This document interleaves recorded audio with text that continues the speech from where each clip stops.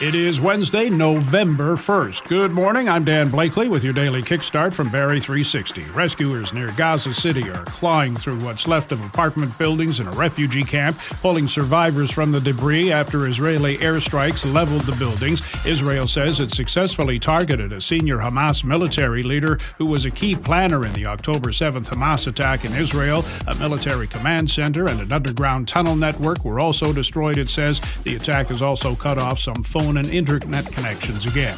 Canada on the brink of a mild recession, according to preliminary numbers from Stats Canada. It's released its August gross domestic product report showing the economy remained stagnant in the month. However, preliminary numbers for the third quarter are showing a small contraction, a hint of a technical recession defined as 2 consecutive quarters of negative growth. Not happening. Prime Minister Trudeau says the government will not be extending the carbon tax exemption for home heating oil to propane and natural gas. Defended the decision, noting oil is more expensive than other fuel sources and is generally used by lower-income Canadians. We have more on this at Barrie360.com. Can't see it, can't smell it, can't taste it, but it can kill you.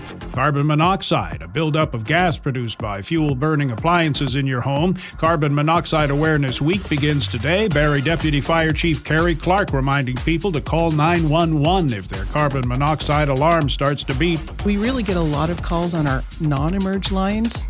My alarm's beeping, I'm not sure what to do. When it's beeping, it's probably an emergency because you can't see it like smoke, but it really is an emergency. So we need you to call 911, close all the doors and windows, and get out of the house. Remind you, too, it is illegal not to have a working carbon monoxide alarm in your home.